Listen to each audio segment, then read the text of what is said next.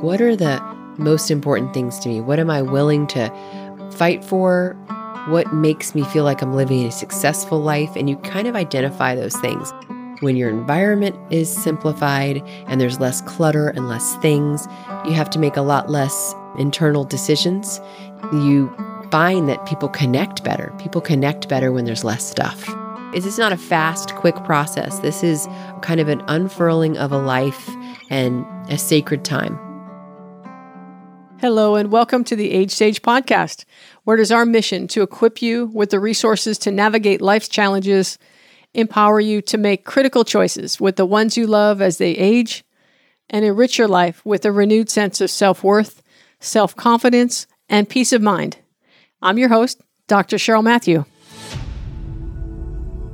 Welcome to this episode of Age Sage, Declutter and Focus on What Matters Most with Mary Van Geffen. As a decluttering expert and life coach, Mary shares her unique approach to letting go of the things that clutter our lives. With an abundance of sensitivity to the inner emotional struggle and overwhelm we all feel when letting go of things and fears, Mary shows us how to make space for the things that matter most. I'm really happy you're joining us. I believe Mary's contribution will leave you feeling lighter and more free. We'll speak with Mary right after a word from one of our sponsors.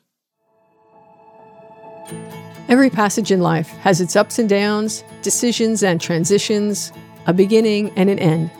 I invite you to navigate life's journey like an age sage, fully living, learning, and loving.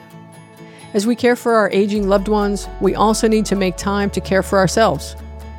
So this is our safe space to share challenges, wisdom, and joy along life's adventure. I'm your guide, Dr. Cheryl Matthew, and this is Age Sage. My guest today is Mary Van Geffen. Mary is a certified professional coach and an expert in helping people find more peace and connection to things that truly matter.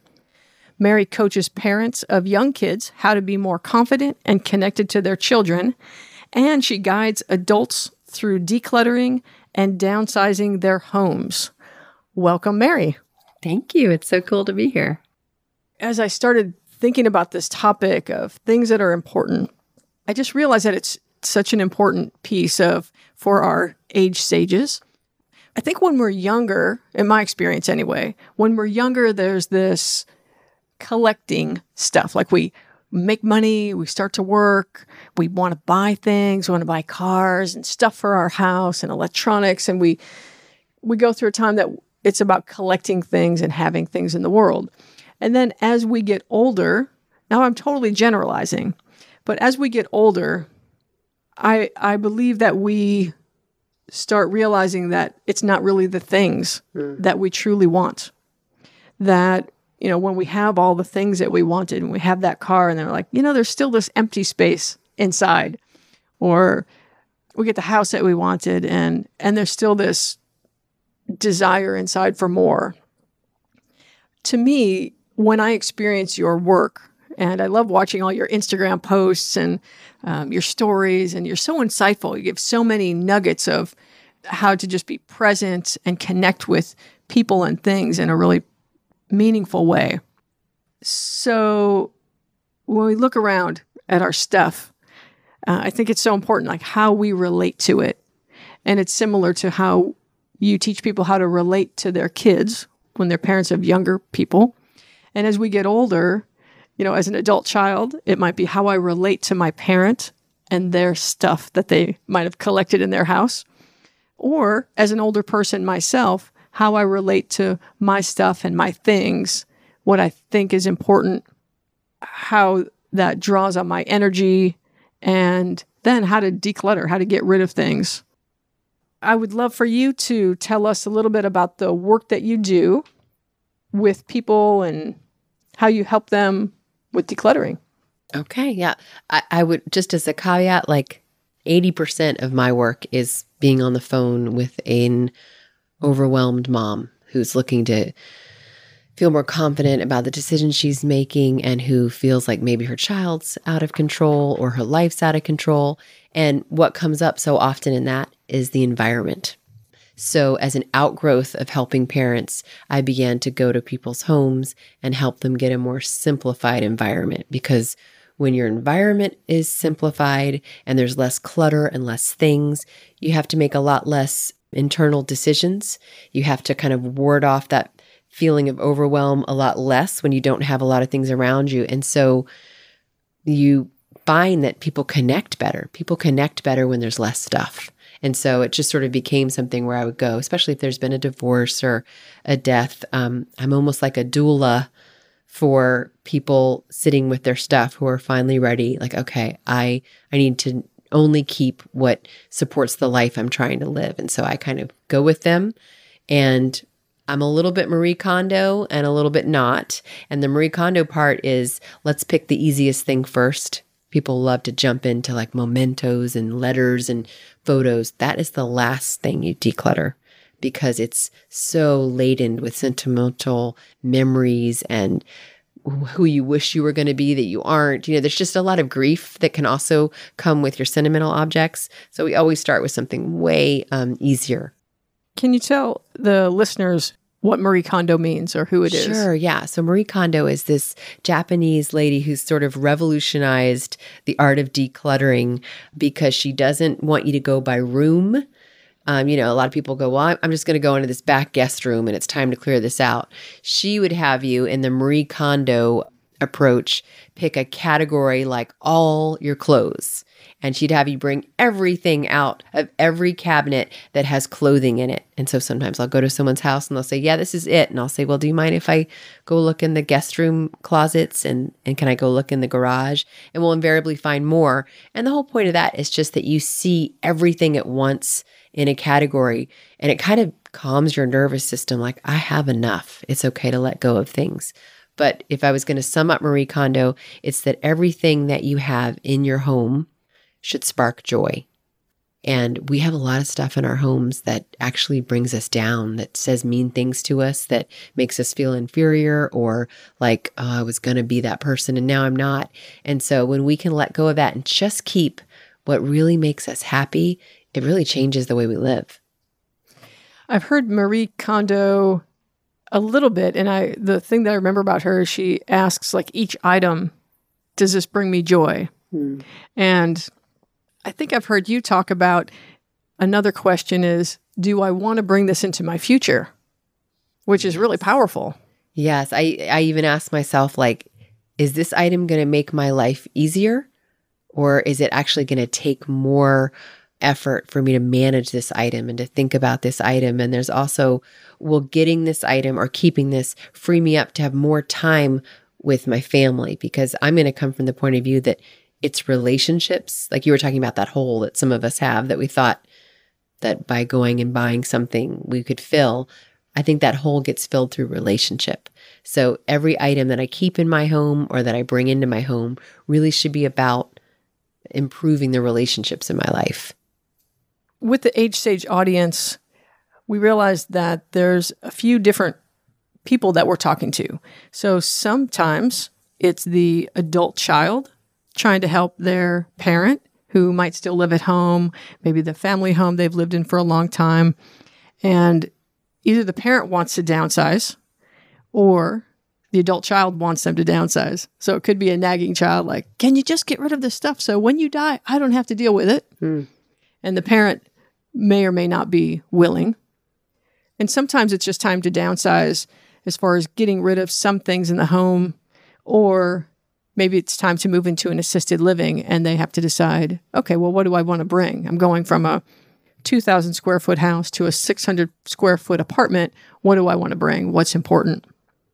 And also, people could be adult children or loved ones of someone who's passed away. So it might be a house full of someone else's things that they're left with to deal with. Can you tell me a little bit about how you work with, say, let's go with the first audience. Say it's a adult child and their parent is still at home, and either the adult child wants them to declutter, or the parent, the older adult, is ready to downsize. What's the strategy? How do you go about doing that? Well, I'll say that 100% of declutterers are hired to declutter a person's junk, right? Or their person's things. We're never hired to declutter a parent's things, because really, like, you don't want to step into the sovereignty of that parent. Like, we each have to decide when we're ready to get rid of our things. I'll even work with a husband or a wife. And when we get to a husband's box of things, we leave it alone because it's not the wife's things. Whoever the client is, I guess, we have to just work with that client's things. So if we started with somebody who's looking to downsize and it's their own items, I would first off say, involve other people. It really helps you be accountable when you tell other people what your plan is, like telling your best friend or your kids, hey, I'm going to start doing this, but then ask for their physical company. Like, if you can get your children to come and spend a weekend with you, helping you to do this, you need support. And it's also a great time to share your wishes. Like, I want you to have this, or to even begin to start gifting some things. I like the idea of giving away your items as presents while you're still around to watch people enjoy them. One lady, instead of bringing flowers to her daughter's house for dinner, would bring, here's this pot. I know you've always liked it. Now it's yours, that kind of thing. But I just mostly is don't do it alone.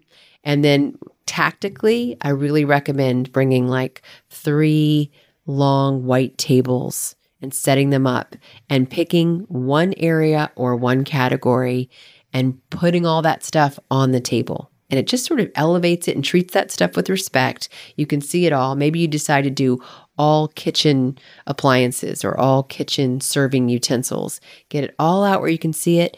And then if I were working with you, we would touch each item. The idea is, if you want to keep it, it's worth touching. If you're like, oh, I don't know what's in there, but we're going to hold on to it, that doesn't really make logical sense, right? If it matters to you and you love it, then let's have a moment to interact with that thing.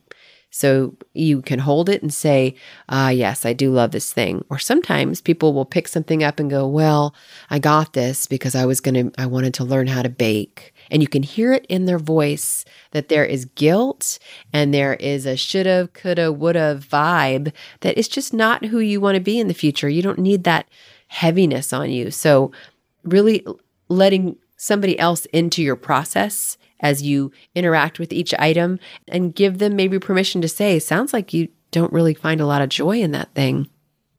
You know, I was reminded about the depth of what you're talking about. Recently, we had the family got together and helped one of the family members declutter. So this person is in their mid-70s and wanted to have less stuff in the house and make room for something that she thought she really wanted.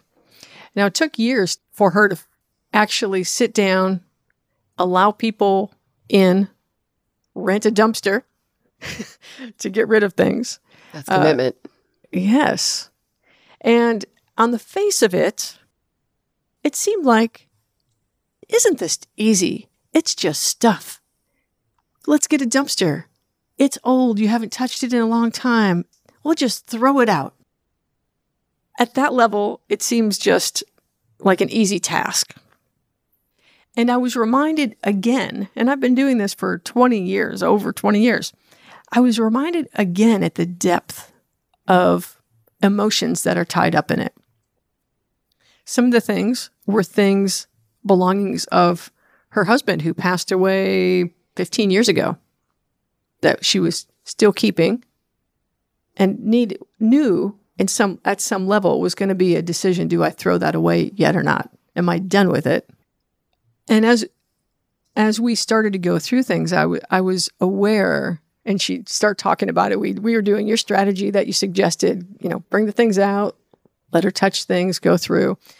And as she warmed up through the process, she kind of warmed up and kind of got into it, like, oh, I can do this. As her confidence was growing. Yes. And she looked at each item, and I could just see, sometimes she'd buy 8 of something. And because it seemed like, well, geez, that's just more stuff. But I saw what she really wanted was she wanted the whole family to come over. And she was going to use all those items for all the family members and this whole vision of what that was going to be. And by getting rid of it, that meant that vision or that dream was never going to happen. And so it really shifted again of taking it from, oh, mom, just throw that stuff away, or oh, sister, just throw that stuff away, to let's look at the dreams and the hopes and the wishes that those things represent. Yes, I had a client who was about 75, and she was taking a pretty large home and was going to go down to just a 1-bedroom apartment. And she was excited about this apartment, but she hired me to just do books. And as we were going through, there was what looked to me just like a bunch of paperwork collecting dust. And I said, what would you like to do with this? And she said, oh, that's my pharmacy stuff. I was a pharmacist. I am a pharmacist. And I could just sense the grief of not going into work anymore, not having a community, not being thought of as this person that brings health to other people. And she just needed a moment to talk about. So instead of me grabbing and going, well, you don't need any more, I said, what did you love about being a pharmacist? And that's what I want to make sure that your listeners do. If you're helping somebody go through this process, really make space and time for stories. Decluttering can be a total time of connection if you know that that's the higher calling, is to say, I saw you kind of smile when you held that figurine.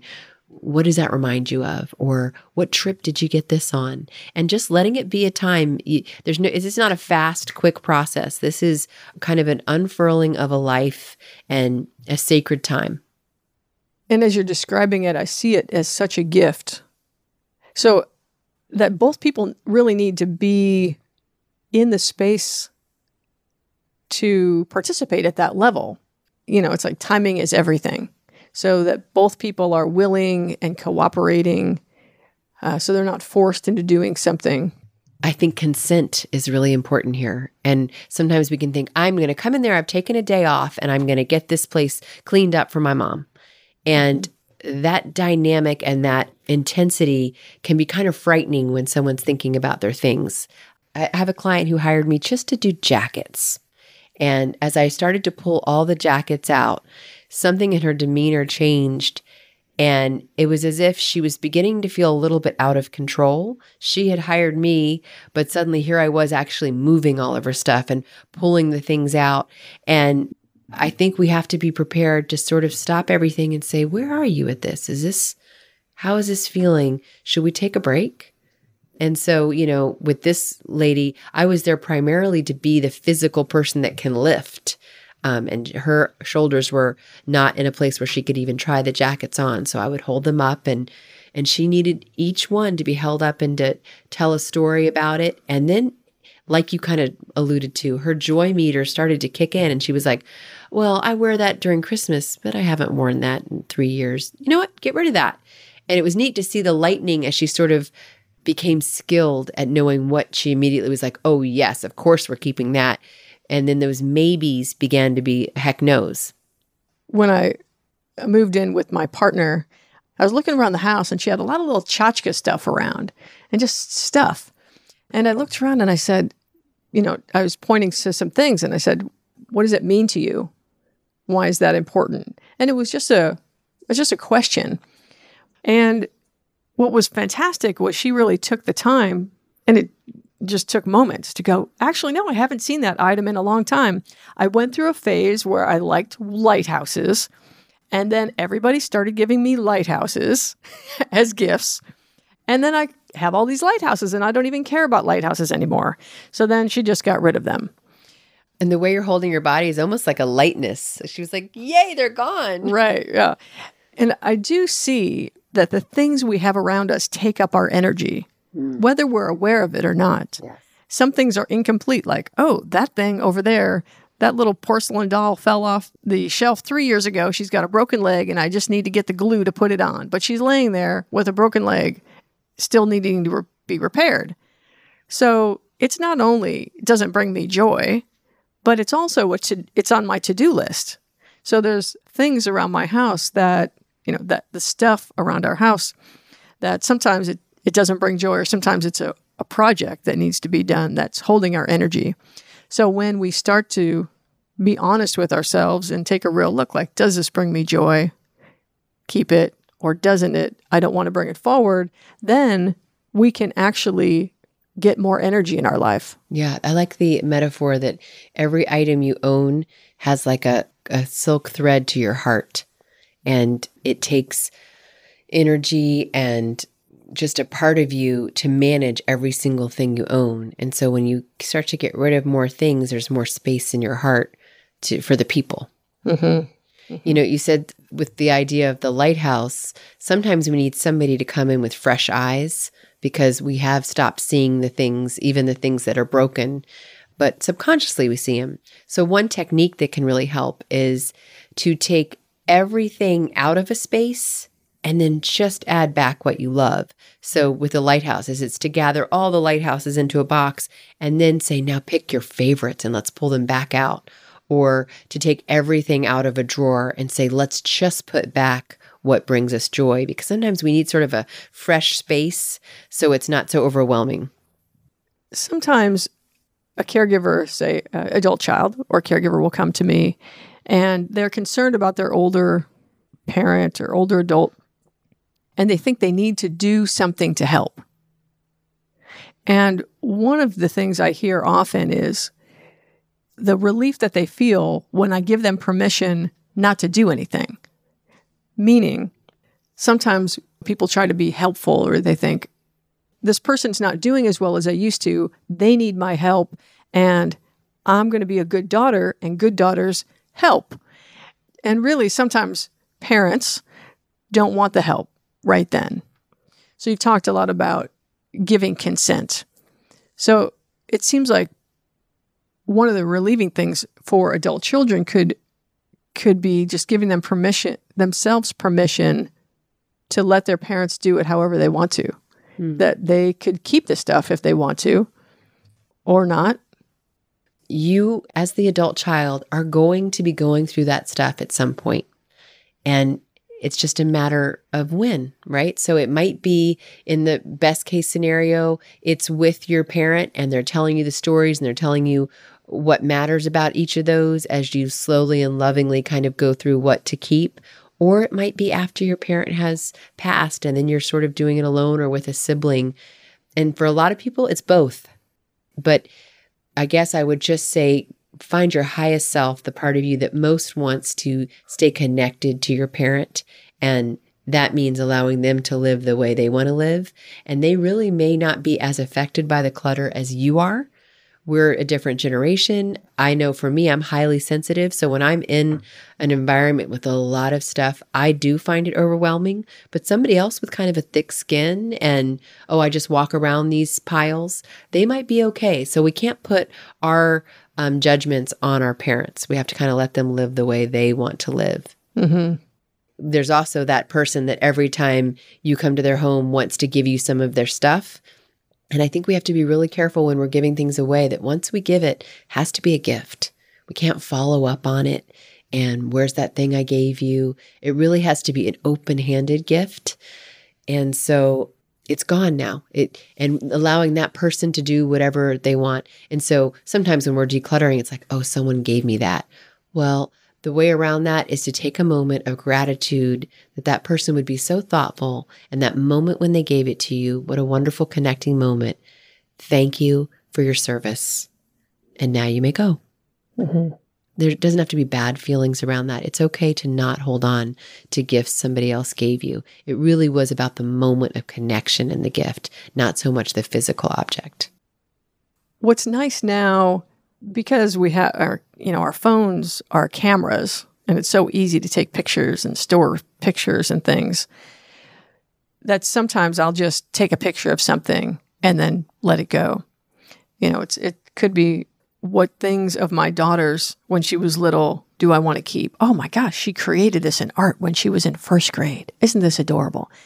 And, sometimes I give myself like, okay, whatever fits in this box of her artwork and amazing belongings, I'll keep. And then I'll take pictures of the rest and get rid of it. And it's funny, I still have a couple boxes, I think one or two, like regular size storage boxes of things from my teens. Like I used to play racquetball, and I have stories, paper clippings of racquetball articles, or I kept one of my trophies, or what else? Like pictures of things like people I used to work with, So I have this box and I asked myself, like, why do I have this box? For a long time, I thought, like, that's what I do. I had some rule about, well, that's what people do. They keep that stuff. That high school sweater, don't you keep that? And then as I'm getting older and then working with people, who are getting older and passing away, I go, well, I go in that box like every few years, like when I remember something, I need to find it, or like, is my daughter really going to care about that box of stuff of mine that I kept? So it's interesting the rules that we have around that, I find myself doing, and then just sometimes it's just the awareness of it. Like, oh, I didn't realize I had that rule about things you keep and things you don't keep. And then finding out what works for me. And that rule, it's funny that it has to do a little bit with where your daughter want to look at that stuff. And I think that as we get older, we really do our children a disservice if we're reluctant to go through our own things and we're almost putting it off so that then they're going to have to do it. And I love this. There's a book called The Gentle Art of Swedish Death Cleansing, which sounds very intense, but it really advocates a methodical, thoughtful perusing of your contents and just sort of gently and slowly being up to speed with your items, what you want to keep and what you don't. But this author, Margareta Magnusson, makes the point that why would you avoid going through your items and not taking any time to really focus on them, and then make sure that means that your children are going to have to take time off work and come go through things that you didn't even want to go through when you were alive. So I think there's something so amazing about a life where every item is alive still. Every item still matters. But when we have things in a box off, at the top of a closet, that stuff's not really alive anymore. And so I love the idea of kind of waking it up and taking a look at it. And it sounds like your thing is kind of alive. You revisit it every once in a while. But this author would even say, like, put a tape on there that says throw out, so that when your children come around, they aren't forced to go through it piece by piece and figure out what would mom would have wanted for this? What was the point of this? How did it matter? You're sort of leaving your children with a lot of difficult, unanswerable questions. Mm-hmm. In my experience, people's stuff gives them some kind of meaning or purpose or importance.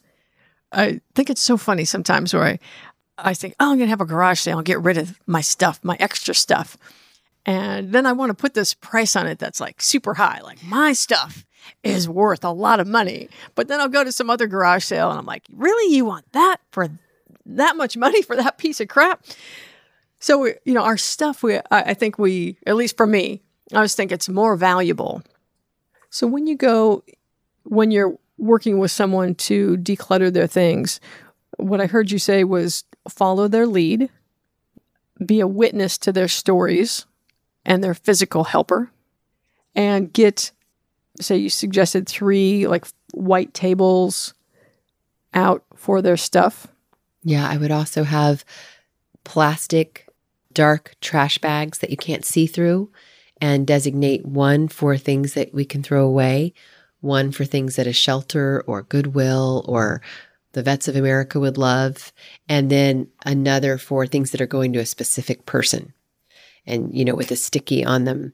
And there's something called Ohio, OHIO, which is only handle it once.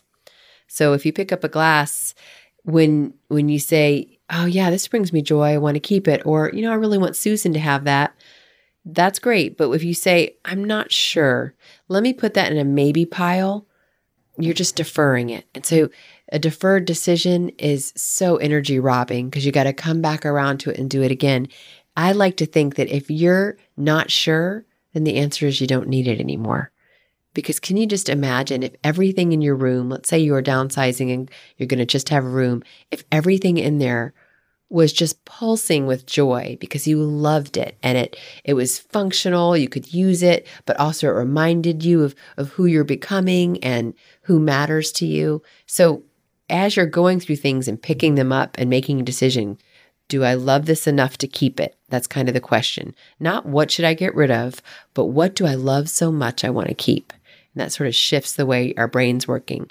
And anything that isn't just like a heck yes, go ahead and let it go. And do choose a category that's the least emotional. So for some people, that's books. Bring all the books, put them out on a counter, and then just go from the left to the right. And it's great if you can, as the older person, not even be doing any of the lifting. When I worked with books with one lady, I just would pick them up and I would say, just put your hand on it. I wanted her to just put her palm on it so she could have an interaction with that book. And she would either be like, oh, yes, I loved that book. And then I would say, okay, and is it a book you still want to be able to interact with? Yes, I do. But what helped us is she knew exactly how wide her bookcase was that she was moving to. And so as she would say yes, I would put it in a stack. And we had agreed that in the end, it needs to be the amount that's going to fit in the bookcase you're going to have. So she got sort of stronger and better at making that decisions. She was able to let some things go that, she's like, they're classics. This is a beautiful book. And I would spend a moment and say, it is a beautiful book. And you don't want to resist the person. There's no reason to go, yeah, but remember you said just sit with it for a moment and allow that person just sort of let that wave of understanding and then have gratitude for it. It was a beautiful book. Thank you to this book. Thank you to the person who gave it to me. Thank you to the author who created it. And now you may go. And then you put that, never look at it again. It goes in the Goodwill bag, and be great if the people who are helping you leave the house with it when they're done so that you're not seeing it again and maybe second guessing. How do you suggest, especially for adult children working with their parents who, sometimes there's a frustration of, Mom, can't you just get rid of it? It just seems so easy. What suggestion do you have so people could really sit with their parent or their loved one and see them and honor them? How do you get to that place how do you go from frustration to stopping and seeing them through this process? I think what you're talking about there is values. Like you have a value of smoothness. It's not even neatness. It's just smooth, no challenges just staring at you in the face, right? And everybody has values, and I think it starts with knowing your own. So before you kind of go tell your parents that they need to get it together, I think it's understanding, like, what are the most important things to me? What am I willing to fight for?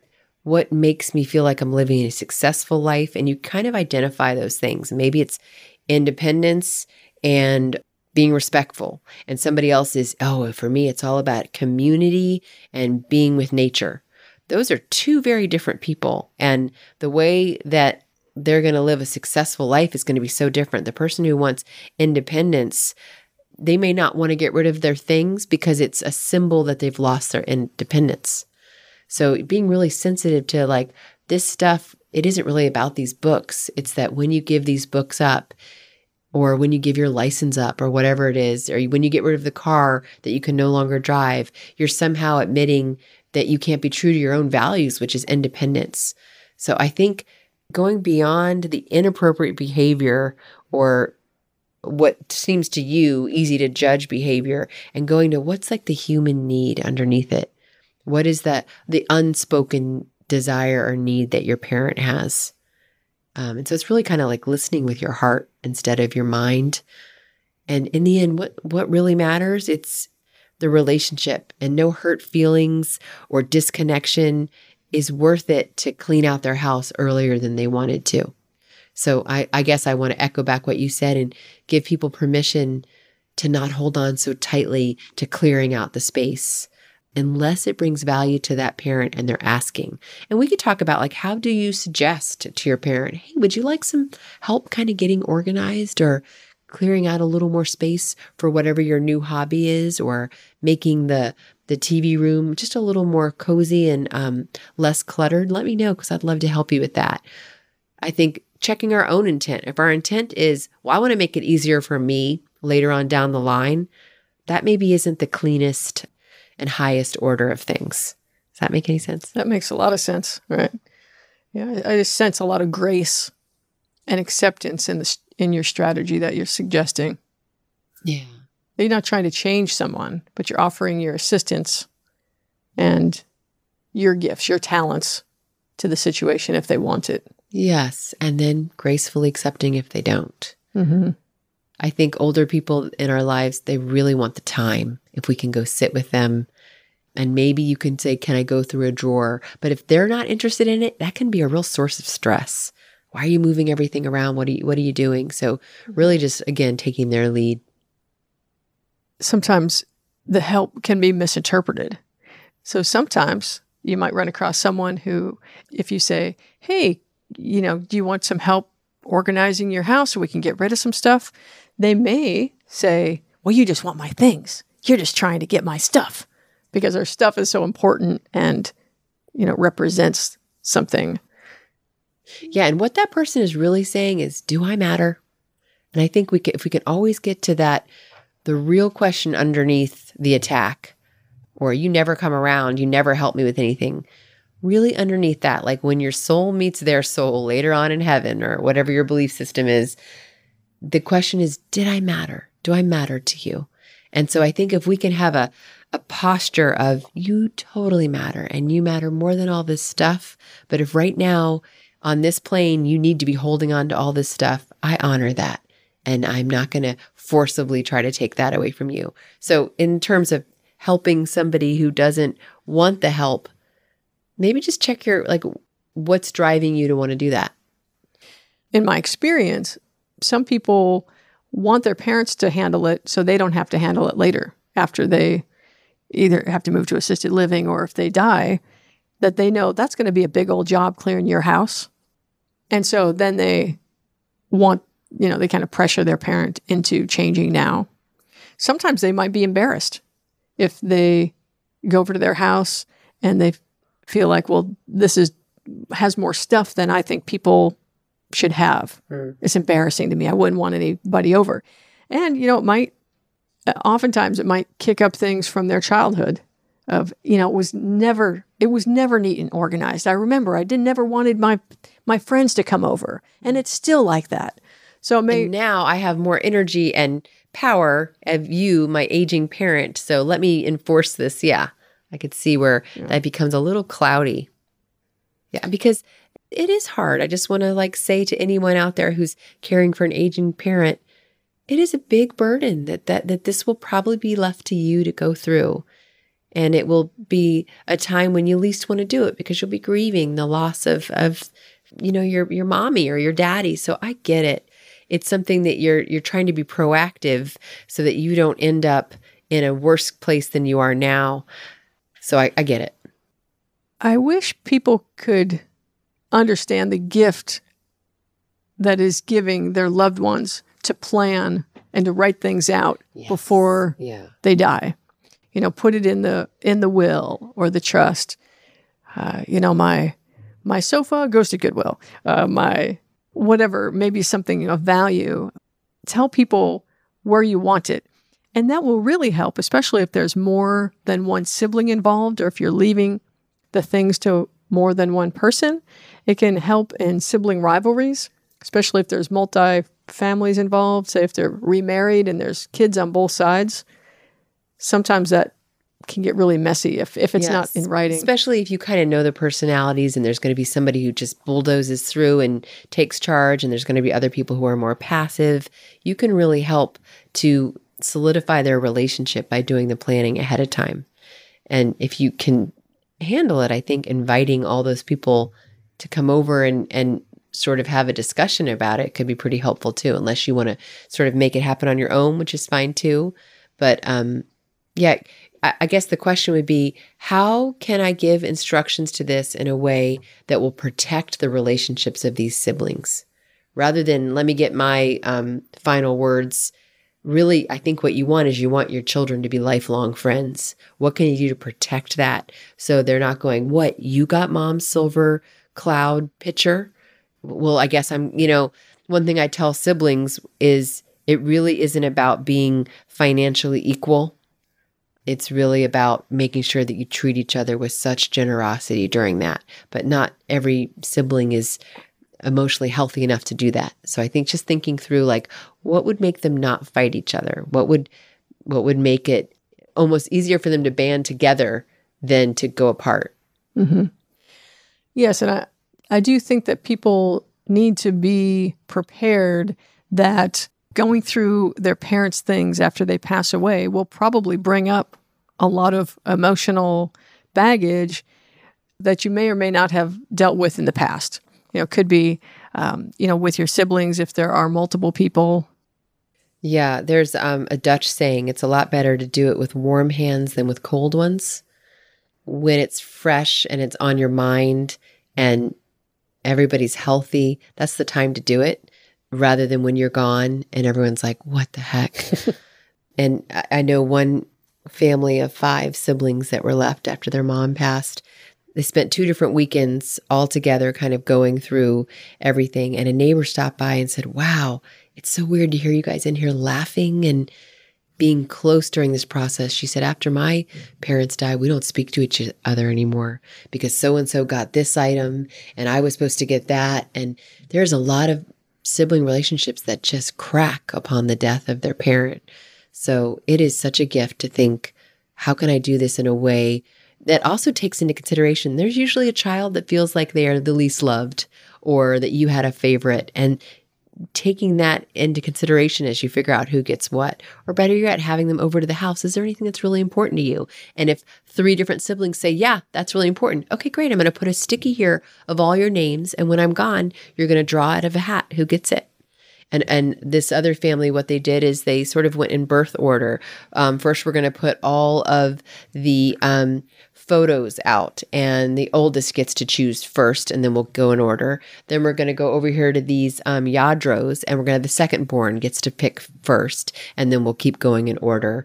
And so it's sort of a systematic way that takes out of the equation sort of some of that birth order stuff where somebody's real bossy and the other people, behind the back of that person are angry that they didn't get their way. So whatever you can do as a parent, it's worth talking about up front. Mm-hmm. And it makes sense to me that, a lot of people will never want to deal with this kind of thing while they're alive, either the parent or the child, because it would be admitting that sometime they're going to not be here.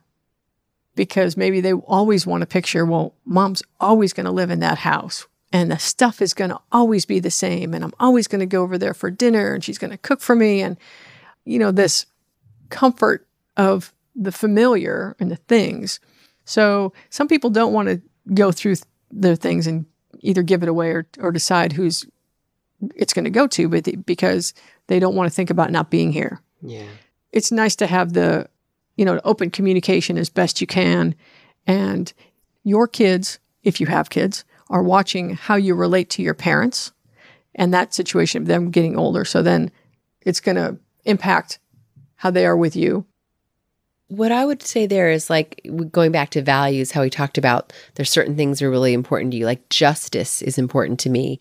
And one thing my husband tells me when I think about like, oh, well, my 2 brothers might get this thing from my mom, but that wouldn't be fair. And he sort of turns to me and I so appreciate it and says, it's just stuff. And in the end, you want to be close with your brothers. So just let it all go. It doesn't matter, especially if you're in a position where you can replace it financially yourself. It's the relationships with your siblings matter so much more. And so we just have to remind ourselves, all these objects are just a blessing. It's okay if we get none of them because really it's about loving that person who's gone. Mm-hmm. The other day, my daughter mentioned, so her great-grandparents died about 5 years ago. So maybe when she was 6 years old. And she walked by the house that they used to live in the other day and she said, I miss Yummy and Papa. And I miss the way they smell. They smelled. And so she had a certain memory in the smell of them. And so, sometimes, you ask yourself, what brings me joy? Sometimes it could be, I'm going to just keep this shirt that smelled like Papa. And so what's nice is in the awareness of everything is going to change. Whether we like it or not, things are going to change. So someday, Yummy and Papa aren't going to be here. So how, what do you need to remember them in your heart? Sometimes it is an item, and that item will trigger or open our heart to the memory of that person. Yes. And I can see how there are some memories we forgot we had until we are smelling, oh my gosh, is that tomato sauce? That's what my mom used to make this, right? And it's packed away in our olfactory memory glands or whatever, but that can be how we feel about things. Well, if I don't have this tchotchke from Solvang, then I won't remember that I went there and had Abel skivers with my husband before he died. So I get that sometimes we think we need these physical things to touch and see in order to retrieve a memory. And if that's the case, sometimes we can do what you talked about earlier, which is catalog them in a photo. Like sometimes we can take a picture of each of these items and really give them that weight and that importance by having this photo. But then we got to remind ourselves, go back through those photos. If it's important, if we really want to remember this thing, then let's have a relationship with that object that we're keeping and go back and look at it. You know, a lot of times people will say, oh, I'm keeping this bear because this was my bear when I was little. So I'm keeping it in the playroom with my kids' playroom. And I often say, sounds like that bear is more important to you than it is the kids. So why don't you keep that in your bedroom? Like if it really matters, then interact with it, touch it. If it's just, oh, well, I want to keep it. When we hear ourselves saying just in case or because that's a good indication that it might be time to get rid of it. Mm-hmm. And you reminded me of something important too, is sometimes if people are visual, the picture will work. But sometimes if people are kinesthetic, you need that thing to touch, like Papa's shirt. I want to need the shirt. Yes. Or if they're more olfactory, you need that smell. I don't know. That perfume that she used to wear. Yeah. Right. So being aware of like would trigger the memory for you. I especially want to leave people with this sense of that it's a fun, uplifting, joyful process. And it will free up energy in doing the decluttering, participating with our loved ones. I mean, what an amazing process it is to sit with someone and really see them and give them your time and your energy, listen to the story about the things that they may be getting rid of or keeping. Just that process in itself would be a lifelong memory for people, things that you'll always remember that time with your loved one. Yeah, really, when you're decluttering with someone, it's kind of a moment where like a portal opens up in a way because they're so a little bit vulnerable, like, oh yeah, I feel a little bit ashamed because there's a few things here that maybe I forgot about or I haven't gone through. And you can be there being like, it's okay.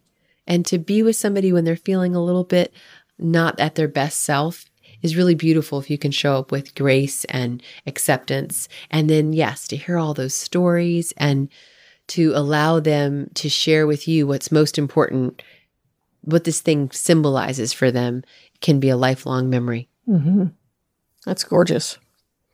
And you were saying earlier that there's a certain amount of time that you suggest, like a 2 or 3 hour window when you're working with this process that kind of is enough. It just gets overwhelming. You're making so many little decisions like, oh, I guess I'll keep it. Oh, I won't. Like have you ever heard that study on habits that we have only so much self-control that we wake up with in the morning. And then each decision, no, I won't eat that chocolate. Boom. Okay.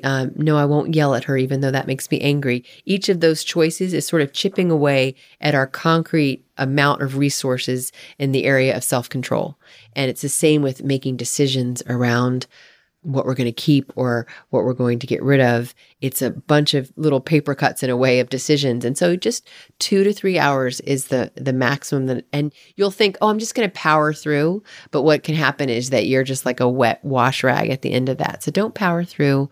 Instead, give yourself the respect of stopping and coming back to it the next day. Decision fatigue. Yes, decision fatigue. Yes, that's great. Mary, what is your website if people want to get in touch with you? It's simplicityparentingwithmary.com. And I think you can also find it by my name, maryvangeffen.com. Primarily what I'm putting out in the world is all on Instagram. And it's sort of daily advice on connecting and having a relationship and liking your child and liking yourself. So that's where you can find me putting up stories and videos every day. And I get inspiration from your Instagram posts, and that's it. That's at Mary Van Geffen. You just search that on Mary Instagram. Van Geffen Yeah. on Instagram. Yeah. And not only do I use your tips for my daughter, my young daughter, but also I use the same strategies when I'm working with my mom or clients. So it's broad strategies of really, like, just like you said, creating peace and connection with people and things. Yeah. And you're reminding me something. I know we're kind of wrapping up, but you're reminding me that it's important to know what the story is you're telling yourself as you declutter. I've had several clients that, I had one who was trying on clothes and saying, "Oh, I'm such a fat pig." Each time she'd put something on it, I had to stop and say, "Hold on a second. How do you want to treat yourself during this process?" Because that's what would make decluttering awful, is if the whole time we're telling a story that's hurtful to ourselves. Another client was like, I never did become a great cook. I have all these, why would I invest so much money in cookbooks and not do any cooking? Gosh, I'm so wasteful. And those are really hurtful. So I really want you to be aware, sort of, it's called metacognition, right? Being aware of the way you're thinking about the way you're thinking during this process, and even committing to, what do I want to say to myself when I get to a tough spot of decluttering? What do I want to remind myself about myself? You can write it down at first. I had one lady say, I am becoming more and more brave. And when she would sort of have a moment of feeling insecure, she would remind herself, I'm becoming more and more brave. Or I'm creating a life that will call people towards me. Or I am focusing on my closest people. Find that statement and just say it to yourself when you want to beat yourself up, because it's important. Something about decluttering sort of puts a mirror in front of us. And so we want to know that we're being kind to ourselves. Mm-hmm. I think that's a great strategy, because I think of some of the things that some of the, like, the bags or boxes I have around my house. And I don't have much because I do declutter, but there are still things that I hold on to, or my pants that I bought, when I was a certain size, and I know I'm going to get back there. So they're there on my shelf for that someday maybe, or, that someday never comes. Someday is today. Yes. Yes. So I love that. Like, be aware of the story, and be willing to be honest with yourself about the story. And so if I go, hey, I can afford new pants, I may never fit in those pants again, and I'm okay with that. Yeah. It actually, when I bring it to my awareness, I can have a positive affirmation. I can redo the story. But if I don't bring it out, it's just in my subconscious. So in my subconscious I am aware of the stack of pants that I have that are a smaller size than I can fit into right now. But I'm ignoring it, but it's still taking up my energy. But if I bring it out and I lay those things out on the table and go, okay, what do you think about that? What's the story about that? Then I'm aware of it and I can deal with it and get my energy back about it, and as I make a decision about it. Yeah. And some things that we see are telling us a story, and we've given it that story, but it doesn't feel that way. Like, I might walk by on my front steps a plant that's wilted and dead, and I don't even notice it, in my conscious mind, but my subconscious is saying, "You're such a bad homeowner. You don't take care of your things. Oh, there's that thing you don't take care of." And every time I approach my front door, I'm getting this little message.